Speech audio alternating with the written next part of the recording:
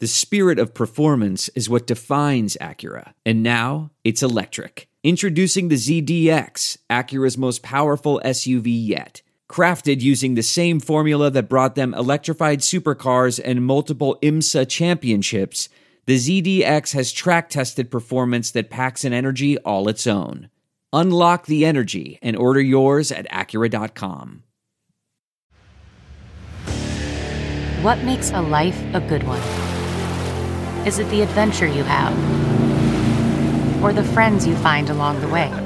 Maybe it's pursuing your passion while striving to protect, defend, and save what you believe in every single day. So, what makes a life a good one?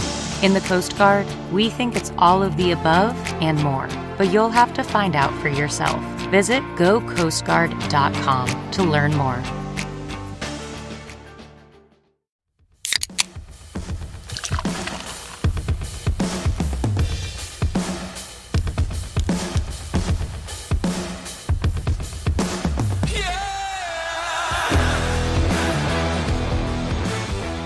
It is NFC East week, finally, kicking things off this week with the New York Giants. I'm sure there are a lot of masochistic Giants fans that just can't wait to hear all of the positive things we have to say about Big Blue, and I only say that half facetiously.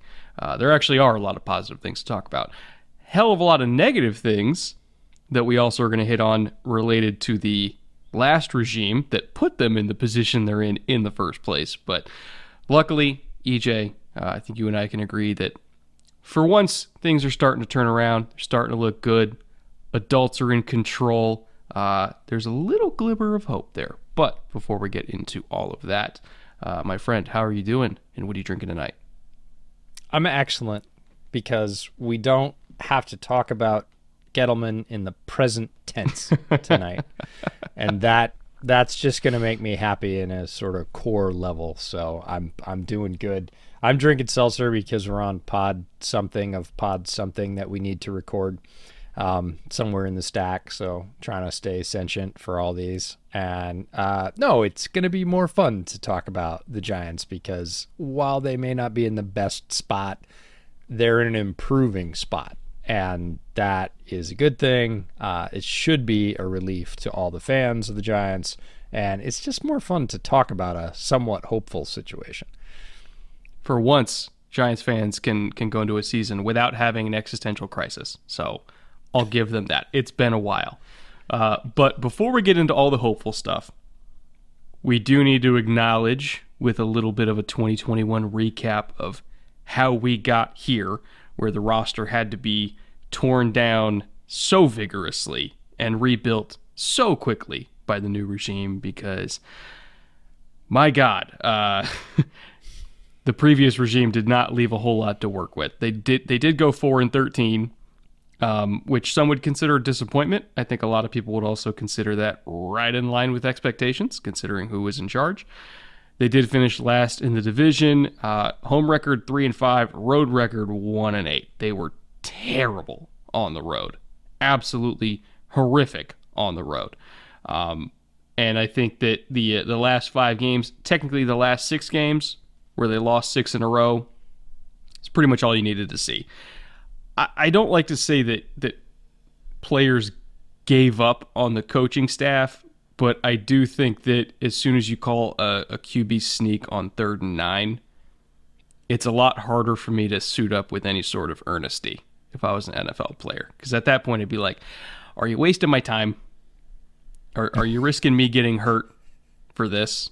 You know, it'd be a lot harder for me to get amped for playing for my coach if he called that on 3rd and 9. So as soon as that happened, I think you and I both agreed, like, yeah, he was on the way out, and it took a little while to get to the decision, but eventually they did move on from Joe Judge after that late season terribleness. We'll call it a slide and be, yeah. you know. Is it really a slide if you're already like subterranean?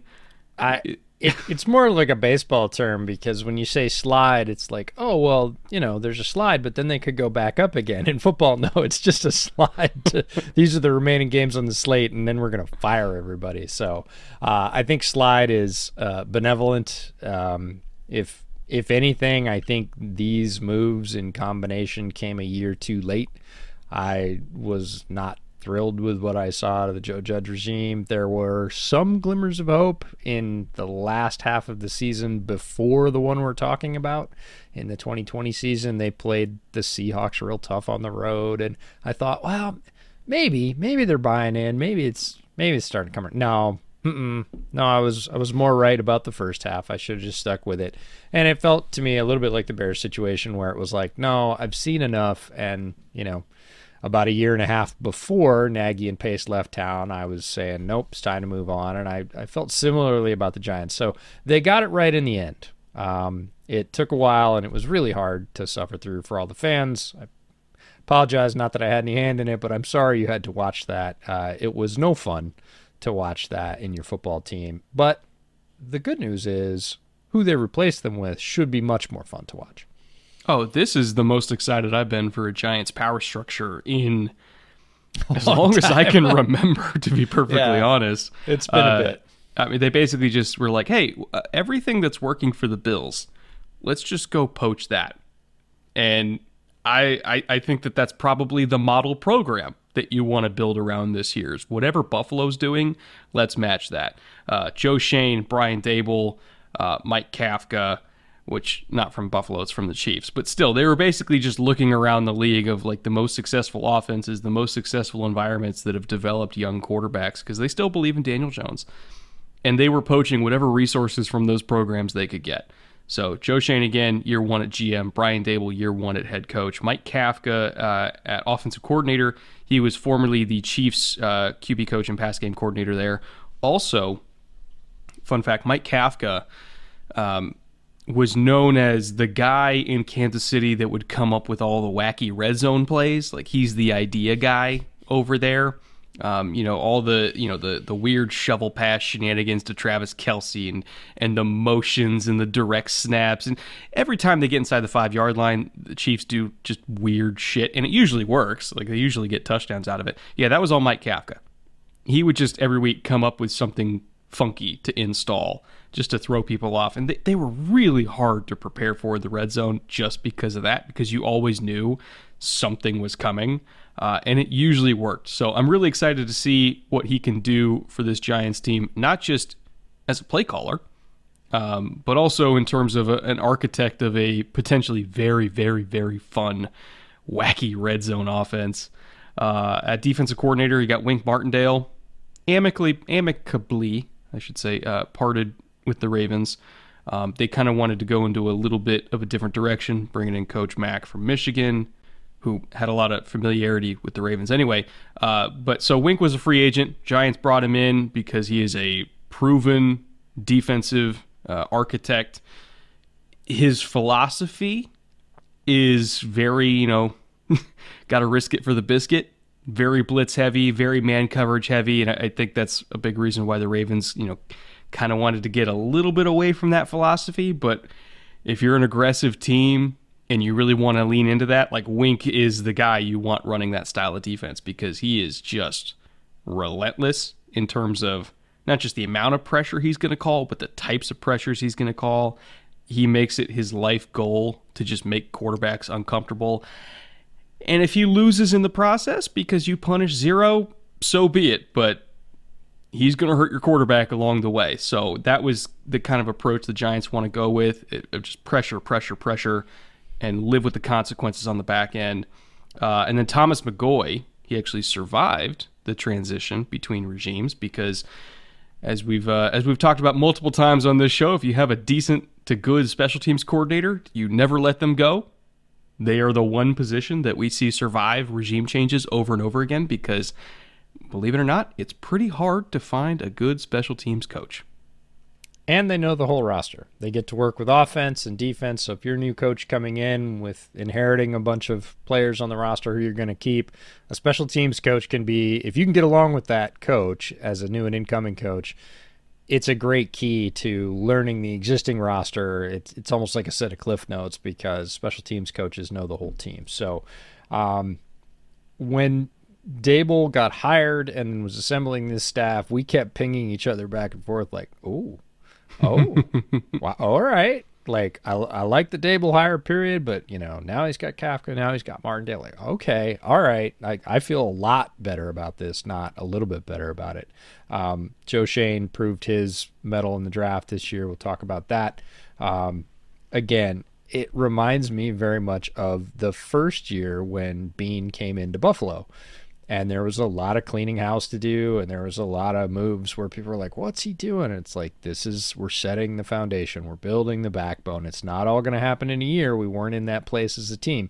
The Giants are in a similar place. The former regime, both coach and GM, didn't do a lot to draft and develop. They sort of changed horses midstream or stayed on a horse too long that was long past due, whichever one you want. It didn't work out, and the roster shows that, and we're going to talk about that as we go into losses and everything else. But they didn't stop with the top-level coaches. They kept going, and we're going to go into notable coaches, and they've got some fun ones on the staff. I want to start off with, on the offensive side, Laura Young and Angela Baker.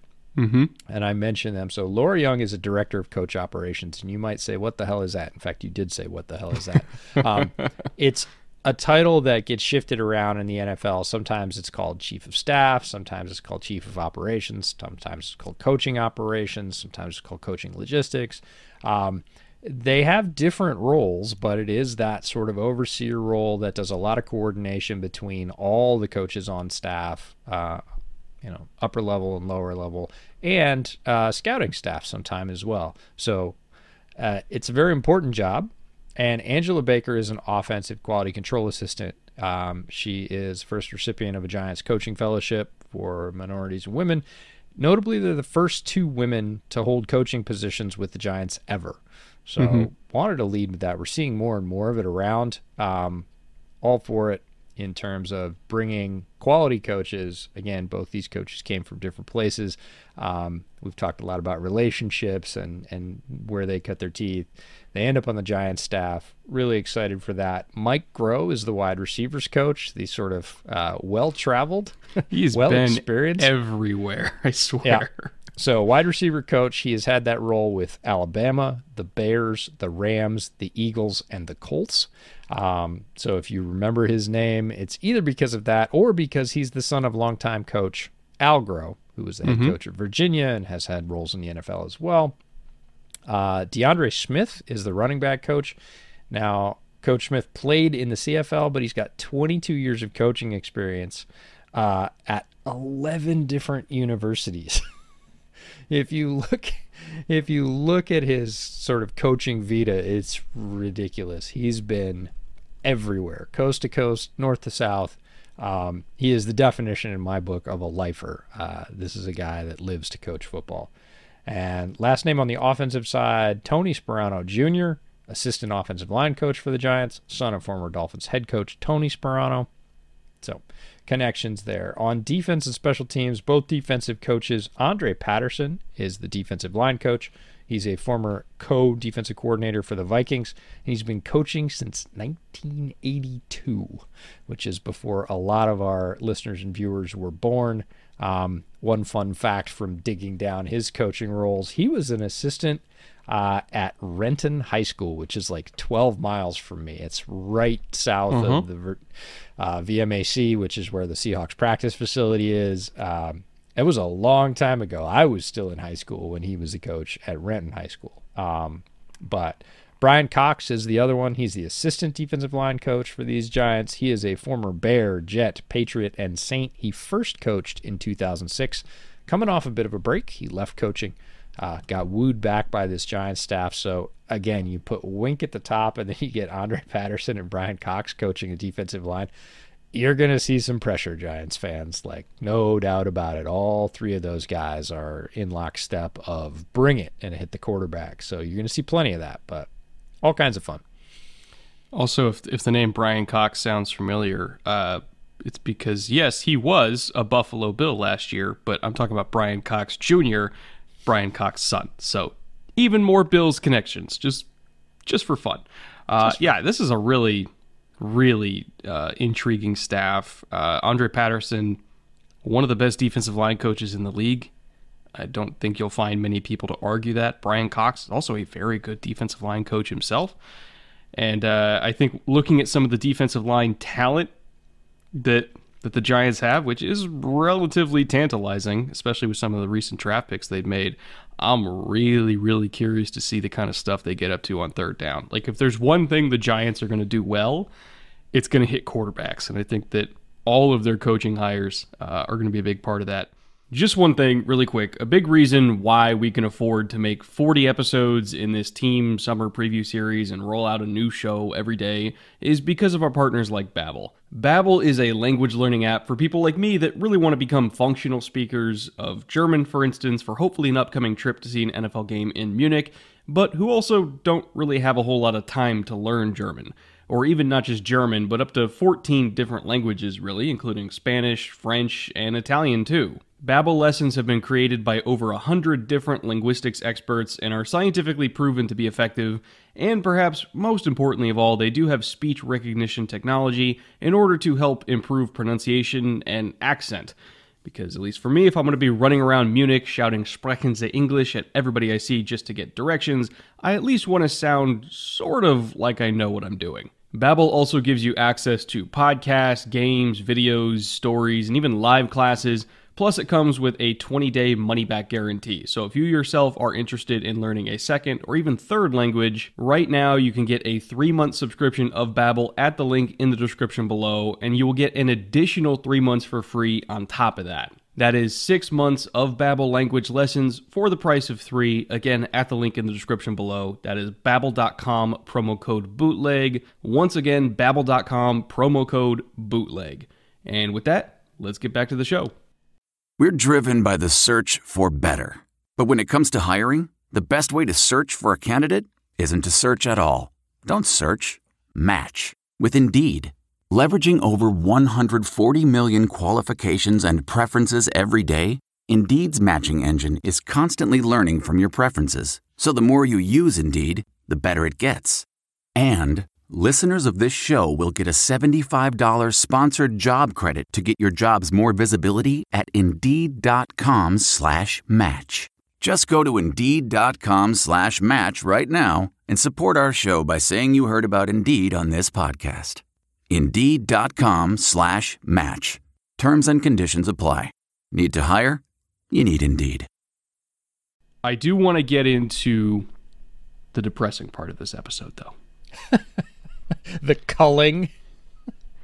The amount of, and I use the term losses loosely, the amount of turnover on this roster is utterly absurd.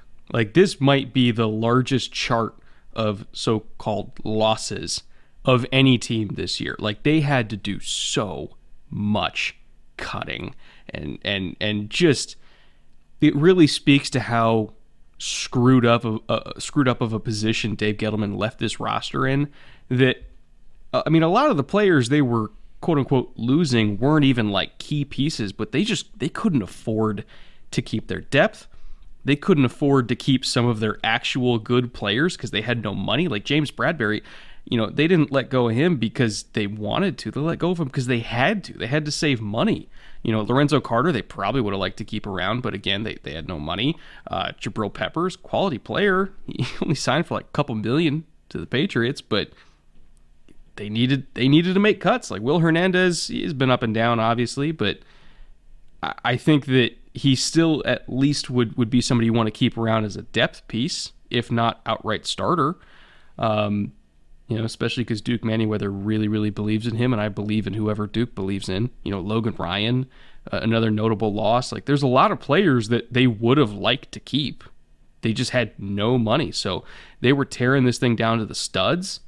Kyle Rudolph is gone, Nate Solder is gone, Reggie Ragland is gone. Some of these are addition by subtraction, but still, like, depth is depth. So when you look at the roster, like, the top 22 is okay. Like, you can ride with that, but good Lord, they are thin. because they just couldn't afford depth players at all. Like if they start taking injuries, they're screwed. Like straight up screwed. Like they really have to stay healthy, or it's gonna be rough. Yeah, and even with all the names you mentioned, there's 2/3 more names on the list. Mm-hmm.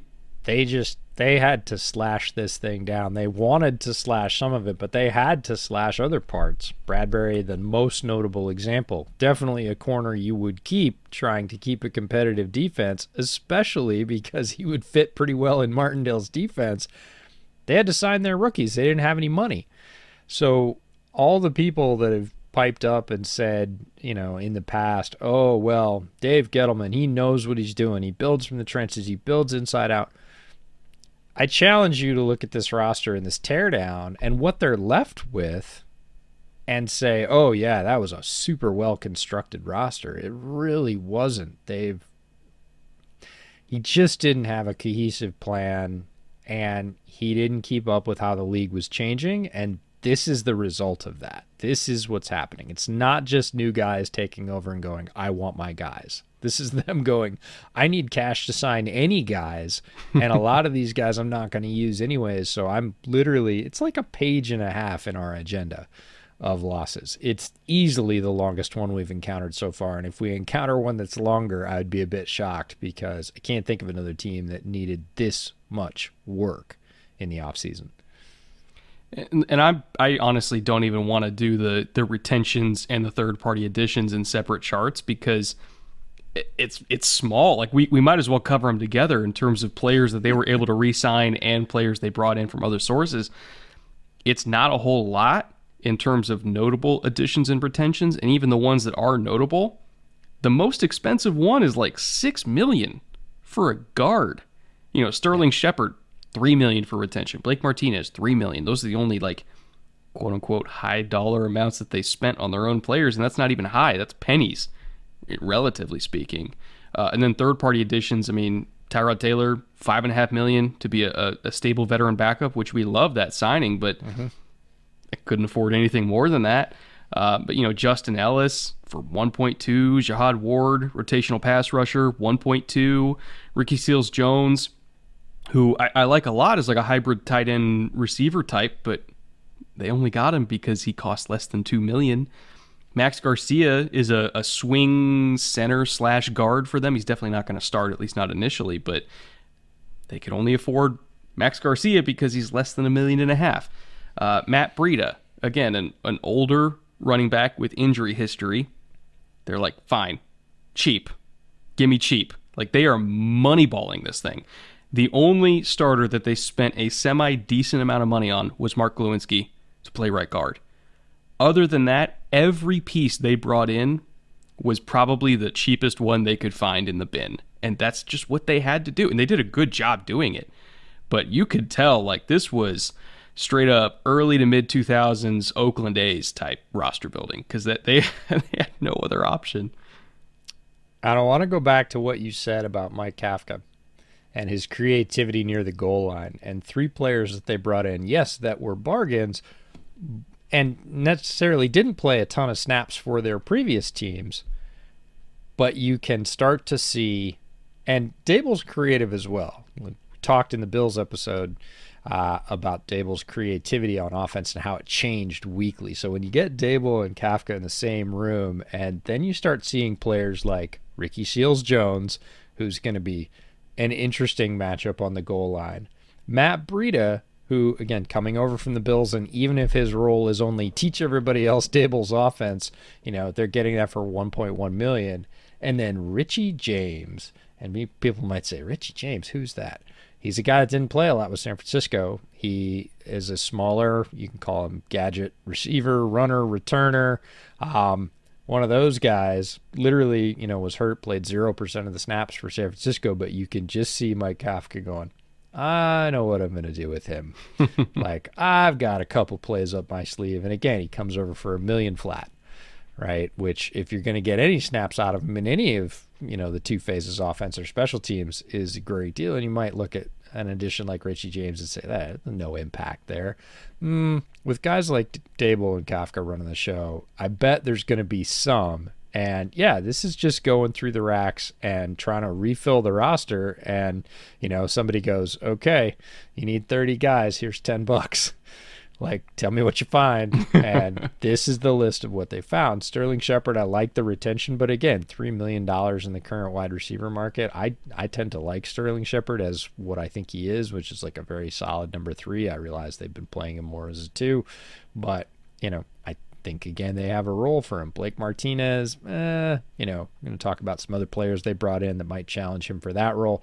But again, $3 million, a guy that knows the defense and who Martindale, I'm sure, signed off on and said, nope, I know what he can do. I've seen him play. Like, I can use him, right? Don't pitch all my linebackers. Keep a couple. And they're like, all right, we can get it for $3 million. Cool, plug him in. So it wasn't the most exciting offseason for Giants fans in terms of like, oh, we're going to do this and we're going to bring in all these, they maybe look south to Miami where they go in the winter and say, oh, they got Tyreek Hill. What did we get? Oh, you got Richie James. Okay. This isn't the year for exciting. If you squint real hard, it's almost the same thing. Yeah, we got some beachfront / bridgefront property for you too. No, this wasn't the year for that. They needed to do this, and this is no fun, but this is what you have to do when there's been mismanagement before you if you're going to have progress in the future. Again, Brandon Beane had to do this when he got to Buffalo. Ryan Poles just did it, cleaning up all of Ryan Pace's messes in Chicago, and Joe Schoen's no different. He came in and said, nope, we're not keeping hardly any of that. We need to go in a different direction, and this is what a different direction looks like on paper. To put it into context, the Giants have the 5th least cap space as it stands right now in the NFL at about $6 million, which is chump change. But because of all the clearances they did, they have the 4th most projected next offseason. So Giants fans, we're going to be talking about a lot of additions going into 2023 because as of right now, they got $55 million available before we even get to extensions and restructures and cuts, and I would not be surprised if they do further slashing and they get it to like 80. And at that point, if you got 80 million, now you're going big game hunting in free agency. So I think the plan is put together a solid season with what you got, make it look to free agents and agents alike that you know what you're doing here, and then just use all that money to get a couple stars and figure out the rest. But that's the plan. You're going to have to endure some bumps and bruises along the way, but it's the only plan they got. I will say this, though. Worried about letting someone else pick out the perfect avocado for your perfect impress-them-on-the-third-date guacamole? Well, good thing Instacart shoppers are as picky as you are. They find ripe avocados like it's their guac on the line. They are milk expiration date detectives. They bag eggs like the 12 precious pieces of cargo they are. So let Instacart shoppers overthink your groceries so that you can overthink what you'll wear on that third date. Download the Instacart app today to get free delivery on your first 3 orders, while supplies last. Minimum $10 per order. Additional terms apply. Looking at their draft, that's where you started to see a lot of the depth come back. That's where, because they had a massive class, huge class, compared to a lot of other teams. That was really where I started to see them kind of fill in some of the holes that were created from this slash and burn operation. And I thought they did a pretty good job of at least trying to mitigate some of the bleeding here. Yeah, a lot of picks, and they needed them. They need them all, and we just talked about all the reasons why. Up top, they went fairly blue chip heavy. We'll talk about the exception in round 2, but in terms of number of overall picks, 2 1s, a 2, 2 3s, 2 4s, 3 5s, and a 6. So just in volume, they needed volume. They took them all. They start off right up top, round 1, pick 5. There was a lot of question about which way they would go. Kayvon Thibodeau is the defensive end from Oregon. He's still on the board, and they say, yep, we want to do that. I'm super excited about Thibodeau under Wink Martindale because I'm like, oh, yeah, you got a tool. You got a weapon. You can use him in so many ways. Great pick there. Second round 1 pick. Only 2 picks later. Pick 7. Evan Neal, the offensive tackle from Alabama, who we both agreed is one of the safest players in this draft, a shoe-in to start at one of their tackle positions, and hopefully a long-term starter for them. Round 2. This is the one where a bunch of Giants fans crowed about it and said, it seems really early. So pick 43, they get Wan'Dale Robinson, the wide receiver from Kentucky. On the smaller side, really difficult to bring down, but I think a very purposeful pick from a new offensive staff that was looking for a particular set of skills to fill a role that they didn't think was filled on the current roster, and they believe he's the guy to fill it. Now, lots of people disagreed with that. I'm going to give him a chance because, again, I think they saw something like a lot of people said, well, you just picked a player like that last year, and not necessarily the same, and they can probably be used in tandem to bring some electricity to your offense. So I'm going to say just give him a little grace. I think that as soon as that pick happened, and we said it during the draft live stream, I was like, oh, he's their new Isaiah McKenzie.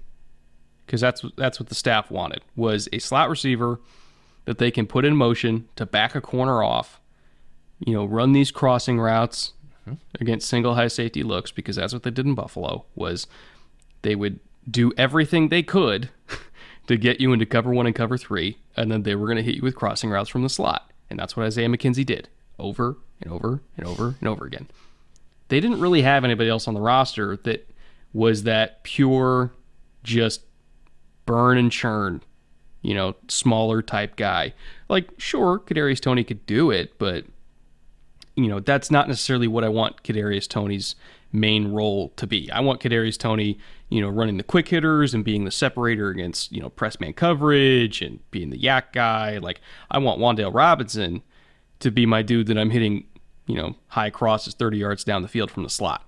Like, that's what I want him to do. And they didn't have anybody else that was really that specific role. So as soon as he got picked, especially considering his measurables are just literally Isaiah McKenzie 2.0, it immediately made sense to me. And even if he only catches 25, 30 balls this year, his average per catch is going to be sizable. That I can almost guarantee. Yeah, and even if his average depth of target is in the single digits, his yak yards are going to be high. That's his game. That's what he had on full display at Kentucky, and you're going to see a bunch of that in this offense. The next pick in round 3, pick 67, one of my biggest celebrations of this draft, and that's Joshua Ezeudu, the offensive lineman from North Carolina. Ezeudu was a guy that I got turned on to early by Brandon Thorne, and when I went back and was doing my sort of final quarterback calibrations, and I was looking at Sam Howell, who we're going to talk about this week as well, Ezeudu, I'd already seen most of the Howell games. It was a second watch for them, so I could kind of turn an extra eye, and my eye went to Josh Ezeudu over and over and over again. And I was like, man, he got so good by the end of the year at North Carolina. He was making massive holes in the run game. Super athletic guy, great size. Really excited for what he's going to bring to their offensive line. The third round pick from them, 81, Cordell Flott, the cornerback from Louisiana State University. DBU to many. We'll see if he lives up to that. He certainly has a path to playing time. A lot of people in Columbus right now that are grabbing a brick, just saying. I'm saying many people say it. I'm not saying it's my DBU. There's a case for Washington too, but that's a whole debate for another time. Round 4, pick 112, Daniel Bellinger, the tight end from San Diego State. Good two-way tight end that you said when we were talking about this pre-show that they are going to work really hard to turn into Dawson Knox 2.0, and I couldn't agree more. That's the role they have in mind for him. Whether or not he ascends as quickly as Dawson Knox did within a couple seasons, we'll see. Can he? He could. He has similar skills. Second, fourth round pick, 114, Dane Belton, the safety from Iowa. Dane Belton is a hammer. Is a really good athlete. Not surprising. Tell me if you've heard this one before about Iowa safeties, right? Hits real hard, real good athlete. I see him more as depth piece, third safety, special teams guy. We'll see what his role is. Not a guy you're going to plug into a starting roster, in my opinion, right away and say, go cover that guy. At least not if you want to be successful. Round 5, pick 146, Micah McFadden, the linebacker from Indiana. Athletic freak. RAS in the mid-9s, just over 6 feet tall, tested at just over 240 pounds, ridiculously quick at that size. So he is going to make an immediate mark on special teams, but I imagine they're going to plug him in right behind Blake Martinez and say, all right, get disciplined on the run reads just like this guy, and then when it goes outside, unleash that athleticism you got, guy. Go get him. I can see that happening. There were a lot of Indiana faithful who said, check out Micah McFadden. This guy is a ridiculous athlete on par with we even talked to people that played against him, and they're at Shrine Bowl we talked to people who played against him, and we literally asked who's the best player you played against, and they said, oh, that Indiana linebacker. Yeah, he's a menace. Chigakonkwo said, I knew Micah McFadden was good going in. I mean, I knew he was a player. I didn't know he was that good. Yeah. And I think there's a lot there. There's some untapped potential. So a great pick that late. Second fifth-round pick of their 3 fifth-round picks, DJ Davidson, defensive tackle from Arizona State. A lot of people might not be familiar. Great tackle for loss stats in college. One of the highest in all of college football. So a penetrator, a guy that can, wreck people. The ASU defense overall was not super highly regarded. A couple other players on there, mostly in the secondary, but DJ Davidson was making plays up front for them even when they were getting blown out. Last round 5 pick, 173, Marcus McKethan, offensive guard from North Carolina, the other guard from North Carolina. So the guy that played on the other side. And then round 6, a guy that I did not think was still going to be there, and that's Darian Beavers, the linebacker from Cincinnati. I had him pegged to go to any Belichick system, which is a little strange considering the Patriots are moving away from what you call refrigerators at linebacker. Darian Beavers has that size profile. Big guy, was the bigger of the 2 Cincinnati linebackers, but can move a good bit too. And I thought that was a tremendous value. I do not know why he ended up in the 6th round. I would have said anytime from about mid-4th you could have picked Darian Beavers and made me thoroughly happy as a choice and a value. But he was still there. Again, round 6, pick 182. That rounds out their class, and Ed is a really strong class. They needed a strong class. I can see fit and roll for almost all those players. Who are the standouts for you? I mean, I'm okay with the Thibodeau pick. I don't want to say I was low on Thibodeau. I just wasn't maybe as high as some other people were that, had him as like, number 1 overall, number 2 overall. I was more, maybe 10 to 12 picks lower than that. But if we're talking about the difference between the 5th pick and the 13th pick, like, does it really matter that much? Like, if you like the guy and he's an extremely important position like edge, just take him, figure it out later. So again, it wasn't like egregious to me. I just happened to have a little bit higher of a grade. Well, this is going to sound fucking crazy because he won the 2nd round. I have a higher grade on Ebiketie than I did on Thibodeau. Does it matter that much? Not really, because he's still a good player. I still had a 1st round grade on him. Just a little bit earlier than maybe I thought he would go. Evan Neal at pick 7, loved it. Absolute freak of nature athlete. It's going to be rock solid for them. As long as durability holds up, and especially considering, what Andrew Thomas is now compared to what Andrew Thomas was as a rookie, this could, on paper, be a very, very, very good tackle duo, which is exactly what Daniel Jones needs to be successful, because Daniel Jones' pocket presence is still not ideal, to be diplomatic about it. I do think that he needs all the help that he can get in terms of protection. And at least on paper, the line that is now in front of him, finally, at long last, like 4 years into his career, is at the point where I think that he's actually going to get some 3-second bursts here and there where he can actually just sit in the pocket and read.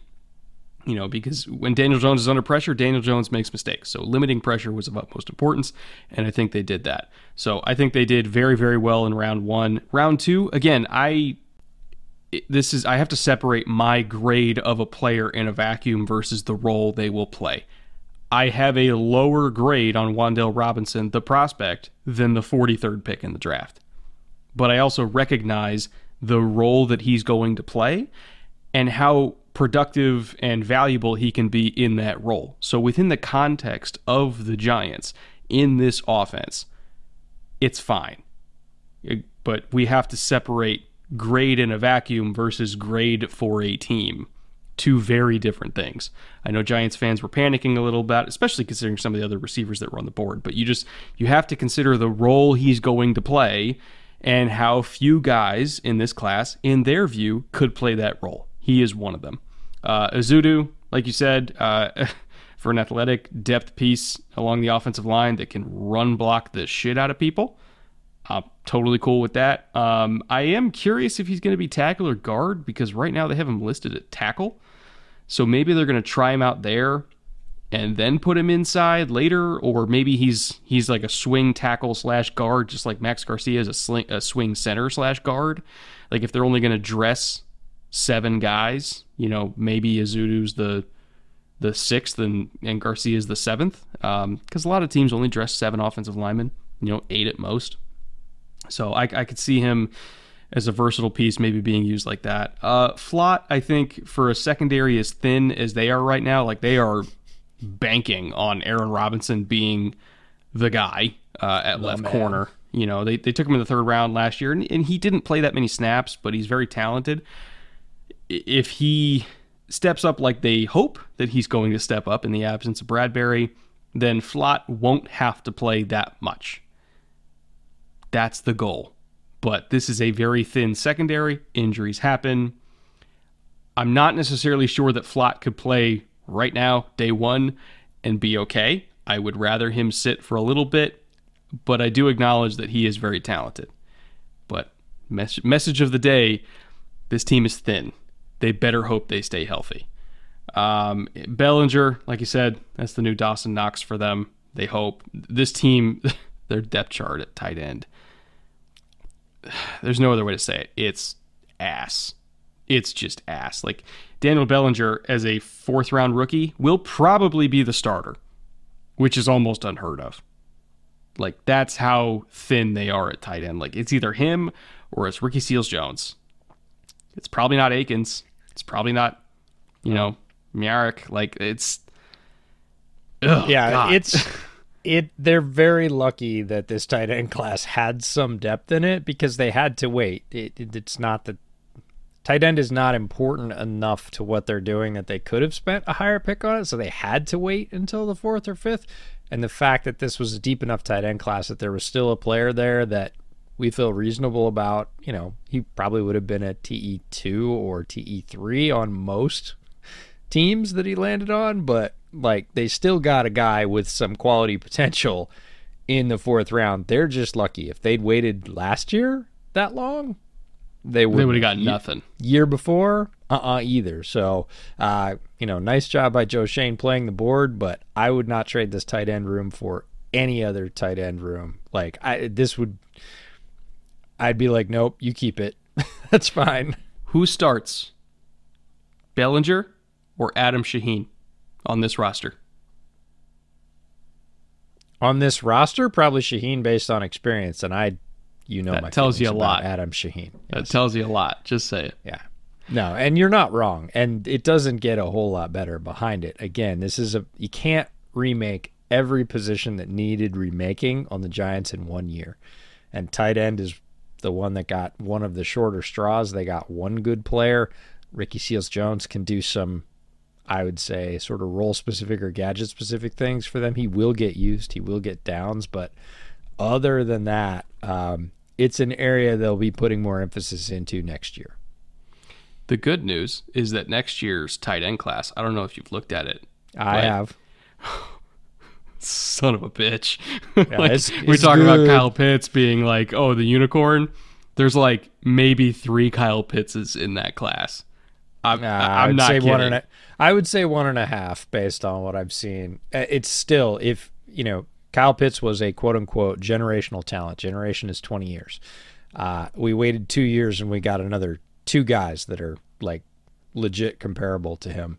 And two of them are on the same team out of the top three. Yeah, it's pretty good. Like that's okay. So again, Joe Schoen could be looking at that and say, we'll ride for a year with limited resources at tight end, and then next year with what will probably be a fairly high pick, we'll go hunting for a number one.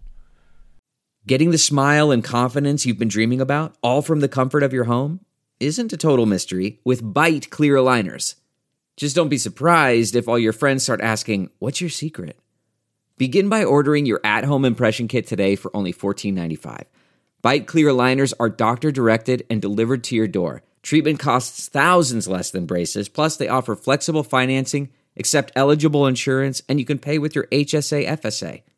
Get 80% off your impression kit when you use code WONDERY at Byte.com. That's BYTE.com. Start your confidence journey today with Byte. Yeah, so it's a very, very good job that they did, kind of at least attempting to start to restock the cupboard here. They got value. They got key players that are going to help Daniel Jones succeed as much as he possibly can, which was the prime imperative, or prime directive, whatever the phrase is. I think that they did as good as they possibly could. And also, I think their special teams unit's going to be disgusting with some of the guys they got on day 3. So overall, golf claps all around. UDFA's also got some pretty good values. They are clearly one of the organizations that I think is in love with the UDFA process, because they nabbed some dudes that I thought could have been drafted in like middle of the 6th round, and it would not have fazed me at all. Several, and that's the mark of a really good UDFA class. So, Joe Schoen picked up from his mentor, Brandon Beane, and said, no, we're going to take some chances. We need to take some chances to refill this roster. The headliner for me is Jashaun Corbin, the running back from Florida State. We got a chance to see him. Talented guy that will have a depth role on an NFL roster, whether it's with the Giants or somebody else. Big guy, lot of athletic talent, and that translates really well to the way that he runs. Austin Allen, the tight end out of Nebraska, you don't need a number to figure out which one Austin Allen is on the field. He's 6'9". That is not a typo, folks. Yes, 6'9". So not as good as the other Allen at tight end in this draft, who's Chase Allen. But again, you want a red zone target? How about a 6'9" guy with really long arms that you can just run down the middle of the field and toss the ball up to? And look, they can do that. He'll probably see some time. Also gets in the way pretty well as a blocker. A lot of experience with that at Nebraska. Josh Rivas, internal offensive line guard at Kansas State. Again, a guy that's going to be playing for backup depth. And if you look at this roster, yes, they're thin. Yes, they need it. He has a chance to win at least a practice squad spot and come up, possibly be a spot starter in a couple of years. Christopher Hinton, I want to talk about. Defensive tackle from Michigan. This is a guy that probably 5 months ago, people were like, oh yeah, solid like 4th, 5th, 6th round play. He's getting drafted. 100% he's getting drafted. Something happened. He's available. The Giants go, yo, we could use a depth piece on the defensive line that played at a major program and has some, very clearly identified strengths. So Chris Hinton ends up in the Giants camp. And then Yusuf Corker, big safety out of Kentucky who runs and hits. Doesn't always run the right direction. There's some big plays. I was wondering if you were going to say it first or me. I got really excited about Yusuf Corker for about 5 minutes when I was watching him. First couple plays in the game I was watching, and I was like, damn, that guy's got good size and he can move. And when he gets there, he delivers, right? SEC player, fair number of starts. I was like, this is a guy. And as the rest of the 2/3 of the game unfolded, I was like, and he missed, and he got held up on a block, and he overran the gap, and I was like, okay, I get it. This is why he isn't higher up on safety boards. Now, that being said, great special teams prospect, good size, good speed, hits like crazy. Again, take a shot on a guy like that as a UDFA. If he comes in and plays nothing but special teams for 3 or 4 years and you got him for free, great job. If he develops into more than that, pure gravy. Hinton, I think, is really the one that's most likely to stick. when I was watching him at Michigan, I think it was in the Georgia game. If I recall correctly, it was the Georgia game. Might have been Ohio State. And I wrote down Matt Ioannidis. Like, that was who it reminded me of. It's Matt Ioannidis. Down eater, guy who can play 5-tech, 4-eye, 3. I don't know if I'd kick him inside in between the guards, but in terms of just a rotational down eater that's solid against the run, does his job. Not necessarily somebody I want to isolate one-on-one in pass protection schemes and rely on to be the guy to win as a pass rusher, but if he's just caving in, somebody on like a stunt, yeah, he can do that. Like, he can be the guy that sets up the pins for somebody else to knock down. Very, very solid player. Really have no idea why he didn't get drafted. I assume it's some sort of injury thing, because other than that, there's no reason. No, his whole profile, when you looked at his size, his experience, the program he played at, his tape, like, it said exactly what you said. Guy you're going to plug in is going to be a rotational, down-eating defensive tackle that will make occasional plays, but is real solid, gap and assignment sound. Guys like that get drafted in the 4th, 5th, the 6th rounds, but they get drafted, and he didn't. So I would assume some sort of injury or something else we didn't know about. But a good job, again, to just grab a bunch of talent when you have limited financial resources and you have plenty of needs. We're going to keep going back to that thin thing throughout the episode. It's really true. There are only about 2 or 3 positions on this roster where they could take an injury and be okay, where they have some stacked depth that is, would come in and play at a replacement level. I was going to say, or better. I think replacement level is safe.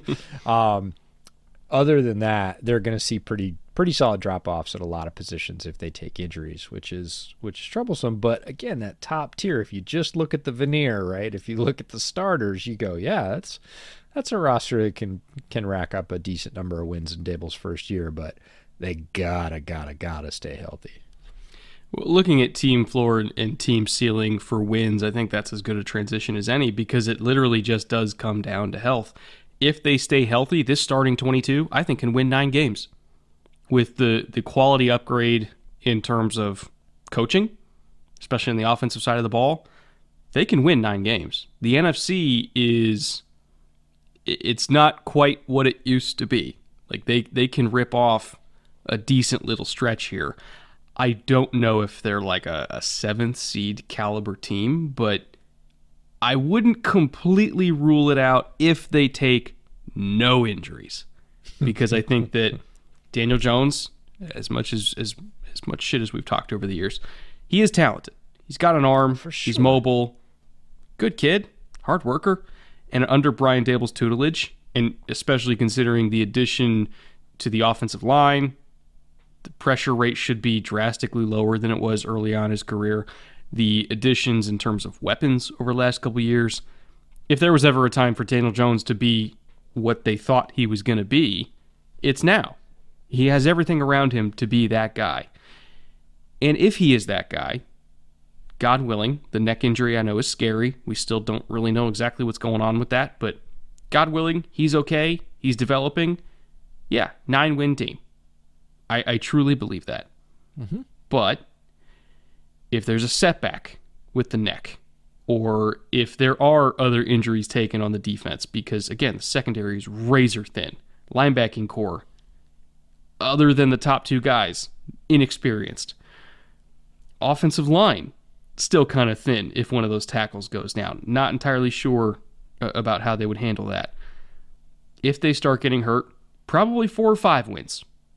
I truly believe that. So I think the range here is wide, but I do think that there's enough things to be excited about for Giants fans that they can be comfortable with just being semi-decent, knowing full well that they have a lot of money next year and they're probably going to have a decent pick in the draft. And a lot of the positions they still need, luckily, next year's draft is full of them. Yeah, and I want to go on record and put this out there. I want to see Danny Dimes succeed. Like, he is a really fun prospect that has some extremely high highs. He is very talented. He throws a great deep ball. He can run when he needs to. He has his limitations, but he was also put in a lot of bad situations. It's not all on him. A lot of it is on him, and they've got to get him to hold on to the football when he gets hit, because he is going to get hit, and more often than not, when he gets hit really well, the football comes out. And that is just as disastrous, or has been for him at least, as any number of bad decisions or interceptions. So reducing the pressure rate is key, but I want to see him succeed. And Dable is Dable is his best shot at that. Best shot he's had, and one of the top 5 guys in the league that you would bring in to say, okay, get anybody you want to fix Danny Dimes. Like, Dable's going to be in the top 5 guys. I want to see him be able to stand in the pocket and unleash, because he's a really talented thrower when he does that, of the football. And it's just more fun. Like, seeing your quarterback get folded over and fumble more often than not is not very much fun. Seeing him stand in and hit long completions in small windows is more fun from a football fan perspective. So from just pure fun hog sort of perspective, I want to see him hit his potential. Right? And Dable, and the addition of the tackles, a couple of more weapons, is the best chance. They have to go with him this year. They don't have another choice. If it doesn't work out for him, I don't know that he gets a longer leash with the new regime. They had to go with him this year. There was no choice with all the money we talked about and everything else. And there's a good chance there's something there that's very workable as an NFL quarterback. So you stick with it. But do you stick with it after what will be year 5 next? No. Especially with next year's quarterback class, where it's like, why would you, you know? Yeah. So if he stays in, gets protection, takes what Dable's teaching him, and sort of surrounds himself in all of that, and hits some of the level that was projected for him when he was drafted, Giants fans will be thrilled. Will they win double-digit games? I doubt it. But could they win 9 pretty easily? I could see it if he gets hurt, if those tackles get hurt especially, and we get right back to high pressure rates. I'd say 6 is the floor. I just see Dable and this staff being able to crank out, sort of grab or snag 6 wins. Probably won't all be pretty, and definitely not going to be a threat anywhere near down the stretch with that number of wins. But I think 9's the top, and if they hit that and Danny shows Danny shows some consistent flashes, I think Giants fans will be happy knowing that they know better days are ahead, and that, again, the direction has been corrected and the ship is on course.